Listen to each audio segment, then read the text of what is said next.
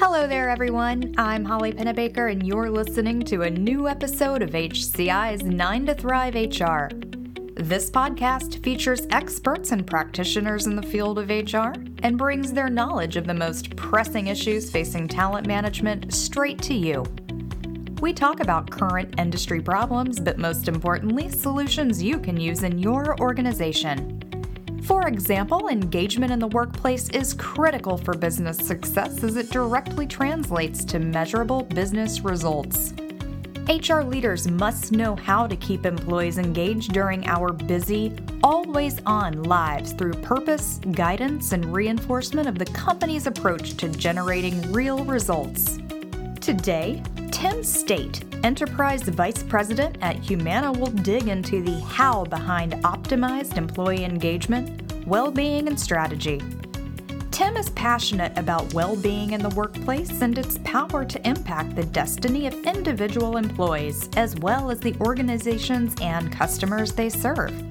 He is a strategic human resources leader with over 20 years of experience within multiple industries.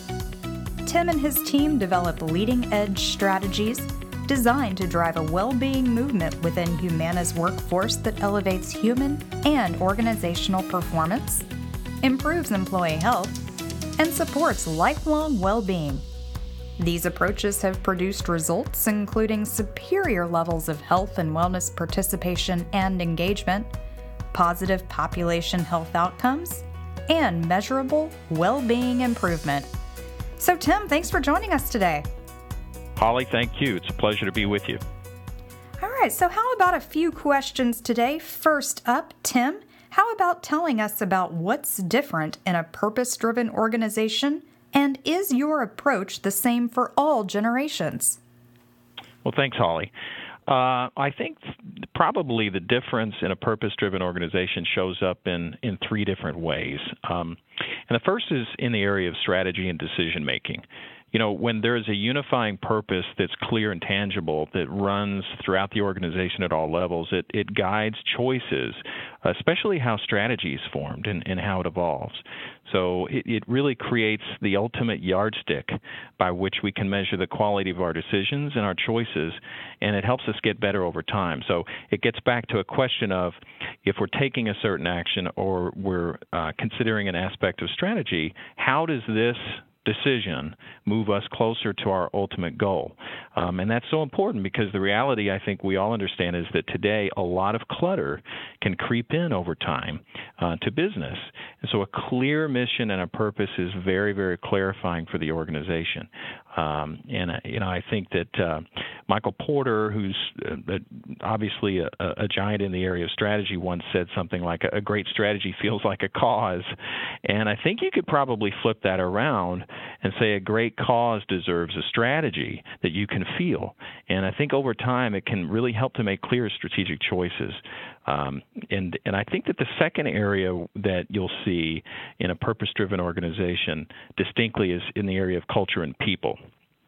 So the who, for starting with who you attract, what are people signing up for? We know most of us desire to be part of something bigger than ourselves. And sadly, today in a lot of corporate life, people feel like they need to go outside the company to fulfill that part of themselves. So this gets back to attracting people who can get excited about coming in and contributing to the purpose that the company has and bringing their gifts and their strengths, their passions, their interests, their whole self into that. I think also a clear purpose will have its signals around the values in an organization and how they show up. So those values really should flow and be defined really in harmony with that purpose. So really fully reflecting the identity of the organization and the way that it behaves. Really ought to embody the mission and purpose. I know in our case, we went through a pretty broad and deep process as we really formed our contemporary values at Humana. And we did this through considerable crowdsourcing and focus groups, et cetera, but basically lifted those from the DNA of the company in a way that really captured the voices of our folks, our employees, but also best reflected that purpose that we all felt attached to. And I think that a big indicator of that, this second area of culture and purpose, has to do with what are people passionate about in the company. In our case, since our purpose, as we'll talk about, really revolves around well-being and the health of people, well-being is the number one topic of internal social media here at Humana. It has been for years, and that's about us being purpose-driven, and the fact that that should really capture the imagination through the stories that people will tell each other. So, in our case, the interesting thing is that over time, people have gotten involved and been very generous with their own personal stories about our purpose of better health and lifelong well-being for those that we serve. And the third area, Holly, that I think that this shows up is in the customer and the communities that we serve. Ultimately, the impact of any purpose is felt in the experiences of those that we have the privilege of serving and ultimately out in their communities. So since the experience of the customer can't really exceed that of the employees, ensuring that purpose is lived from the inside out becomes so important. What also becomes key then is the ability to assess and measure how well the purpose is actually being achieved in the experience of the customer. And really, this is where the right metrics become so powerful, because they allow us to really create some accountability in the organization that a good, worthy purpose deserves, and a feedback loop with the customers to ensure that we're really getting it right. Great, Tim. And so one word that you said during that was the word feedback. So using that and the fact that, sure, we might not always get our choices and decisions right, and it might take feedback for us to get better over time, how about that leading into maybe sharing some examples of specific initiatives that Humana has implemented to guide its associates? Sure. Well, since we're talking about purpose, I think we could start really with our own journey inside the company to bring our purpose of helping people achieve lifelong well-being to life within our community. So over the last several years, we've worked to really start and nurture something of a social movement, if you will, inside the organization around achieving greater well-being in line with something we call our bold goal. So for many years now, we've rallied around that guiding purpose, helping to achieve lifelong well-being. And a few years ago, we knew that we needed to bring a fine point to that by the creation of a bold goal. And that goal, simply stated, is to help the communities we serve become 20% healthier by the year 2020 by making it easy for people to achieve their best health.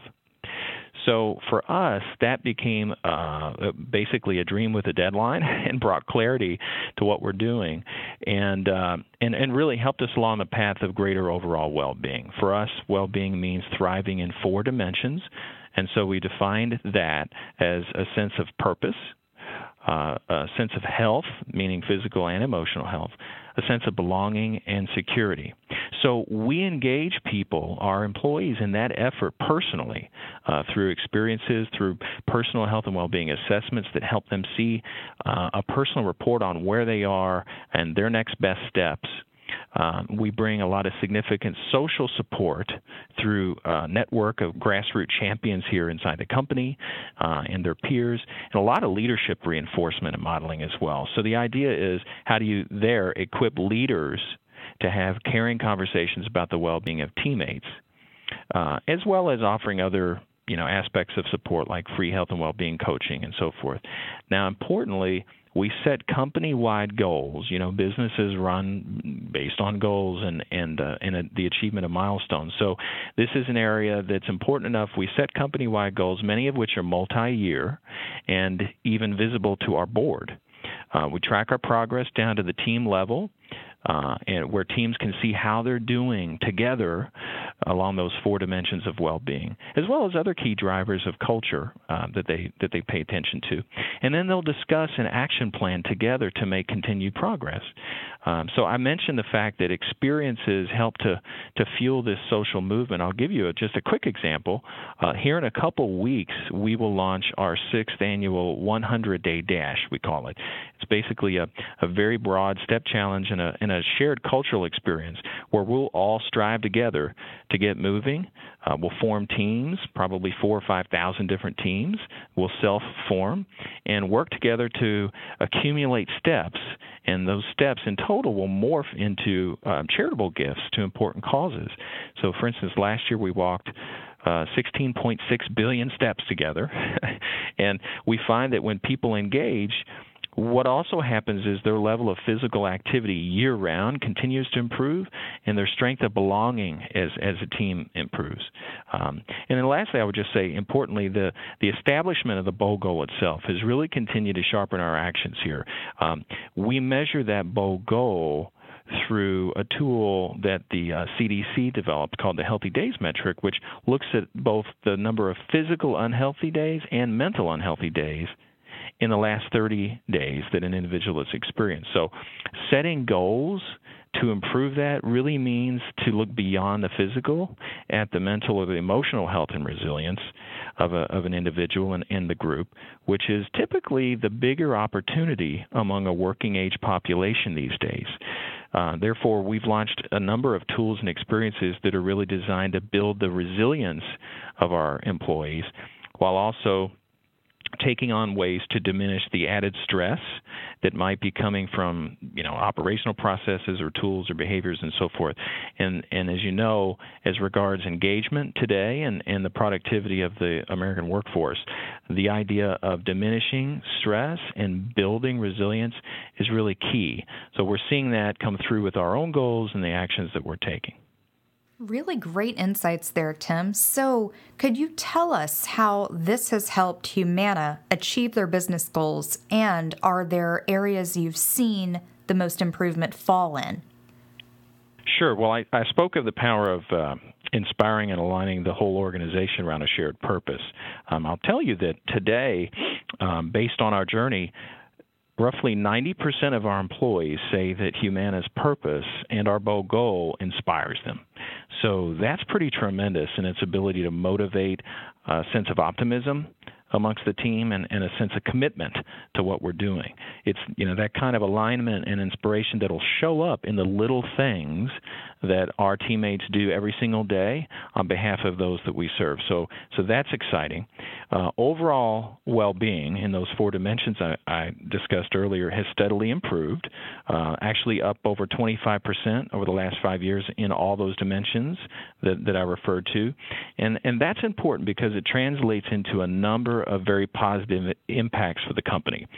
For instance, we know that when teammates have high levels of well-being, they're also going to experience 2 times fewer unhealthy days, 3 times fewer days of missed work, 3 times lower stress that they perceive, and 3 times less likely to be looking for another job. So you think about the workforce implications of that, it's pretty important. And also when you look at employee engagement itself, the impact of our purpose and commitment around well-being really shows through. Over the last several years, we've maintained world-class levels of engagement, as defined through the Kenexa worldwide database. So we've been roughly at the 90th percentile. And year in and year out, top statistical driver of that result has been the perceived commitment that associates feel in terms of the company's commitment to their well-being. So this really gets to the heart of what drives and motivates high levels of engagement in the workforce. Now, we just released our annual Bold Goal report that speaks to our overall progress on the purpose that I described in terms of how we're doing out in all the communities we serve, including our own community of employees. And as we showed in that report, we've not only improved our own healthy days by 18% as an employee community, and added 1.8 million more healthy days to the lives of our associates, which is pretty exciting to think about. But we're also improving healthy days in many of our external Bold Goal communities, which means really touching those customers that we serve in the way that our purpose describes. And fundamentally what that means is how we define success has evolved over time to really reflect this shared sense of purpose that we've been discussing, Holly. All right, awesome, Tim. So, how about closing us up today by possibly providing a few actionable tips of advice on how other organizations can emulate Humana's approach? Sure. Well, I'd offer three. And the first one really is around this topic of purpose. So if you haven't already done so, the idea of reimagining how your mission and purpose as an organization can come alive through the lens of doing well by doing good. So creating opportunities from day one for your employees to connect to that vision, and then taking a hard look at your values and your operating culture to determine how your definition of success either does or doesn't fit with that purpose. And being bold enough to make a change. So that's number one, reimagining the mission and purpose, and being a facilitator to that. The second would be to set a very well-defined but hopefully audacious goal that brings clarity and energy to that refreshed purpose. So something that will really animate the culture both for the employees but also those you serve. So obviously it's got to be oriented around the people that we serve and what will create shared value, including economic value, by the way, for all the stakeholders. So the second idea is really set a well-defined but pretty audacious goal that points to the purpose of your organization. And then lastly, in working to elevate the performance and the engagement and the caliber of your workforce, take a whole person approach to the idea of well-being. Purpose and belonging, for instance, are really at the heart of health. And we have significant challenges in the workforce today. It's no surprise to anyone listening to the podcast, especially relative to emotional stress, lifestyle-driven chronic disease, things like financial insecurity, the rapid pace of change today, and a lot of other forces. So taking a holistic view to improve the effectiveness of the workforce really more than likely means encouraging each teammate to get onto a path of improvement as long as you can meet them where they are and really seeing them as a whole person as you do. I think those are three great tips, and we'll let those wrap us up for the conclusion of today's podcast. So thank you so much for spending some time with us today, Tim. Well, Holly, thanks to you and to HCI for all the great work that you do. And likewise, thanks to all those that have taken the time to listen in on the podcast today. And if you'd like to hear more from Tim, you may head over to hci.org for free content, including on-demand keynotes from other passionate HR professionals.